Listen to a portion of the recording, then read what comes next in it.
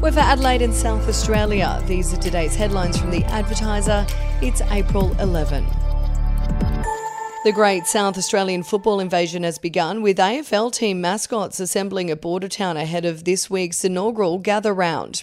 All 18 teams from around the nation will play in 9 matches spread across Adelaide Oval, Mount Barker and Norwood Oval from Thursday to Sunday.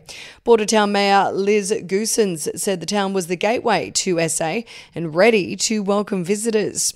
Hopefully it's thousands that come. Certainly the businesses are gearing up. The town's been really excited about this. You've only got to drive down the main street and see how much bunting there is. Former Crows and Demons AFL player Bernie Vince said all 18 mascots would make their way across to Adelaide after their stop in Bordertown. And if you'd like to read more on that story today, you can take out a subscription at advertiser.com.au or download the app at the App Store. All South Australian prisons were placed in lockdown on Tuesday as part of an ongoing industrial campaign by the Prison Officers Union. The lockdown was in response to a perceived lack of action over staffing shortages after cutbacks made under the former Liberal government. Public Service Association SA General Secretary Natasha Brown said the union had been calling on the Labor government to take action over staffing levels since the election, but there'd been no response. And we'll be back after this.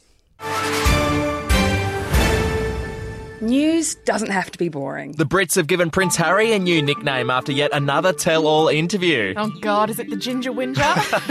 Let the team at news.com.au get you up to speed each day with their podcast, From the Newsroom. A couple were busted joining the Mile High Club. Well, I guess they can't fly Virgin anymore. Politics, sport, red carpets, royals. Get all the goss in just a few minutes. Follow From the Newsroom wherever you get your podcast from.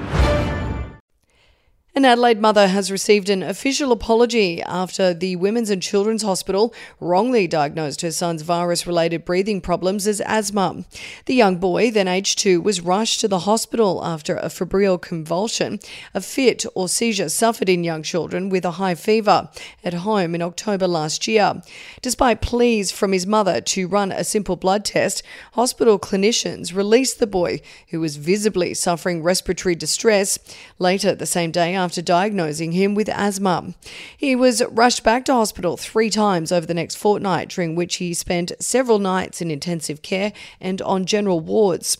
The boy is now receiving private respiratory specialist medical treatment, and hospital bosses have apologised for the family's distress. And a new SA police recruitment van will visit communities across the state, including schools and regional areas, to attract more applications. The purpose-built van has an internal office set up and internet access, which will allow potential recruits to apply online using the facilities available.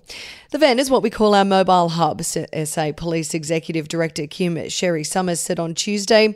So anyone can apply straight away online, come and talk to our police officers that will be here to answer any questions. And that's the latest headlines from The Advertiser. For updates and breaking news throughout the day, take out a subscription at advertiser.com.au. We'll have another update for you tomorrow. Are you ready to get an inside look at crime from someone who has investigated some of Australia's worst crimes? It was like Aladdin's Cave. The luminol found bloodied footprints and bloodied handprints on a wall, so it's just like a horror movie. Former homicide detective Gary Jubilant sits down with cops, crims, addicts, victims, small-time cheats, and big-town lawyers as they tell their incredible stories. My house got raided. Next thing you know, I got bail refused. Next thing you know, I'm on a truck to Parklea Prison. Listen to I Catch Killers early and ad-free on Crimex Plus on Apple Podcasts today or wherever you get your podcasts.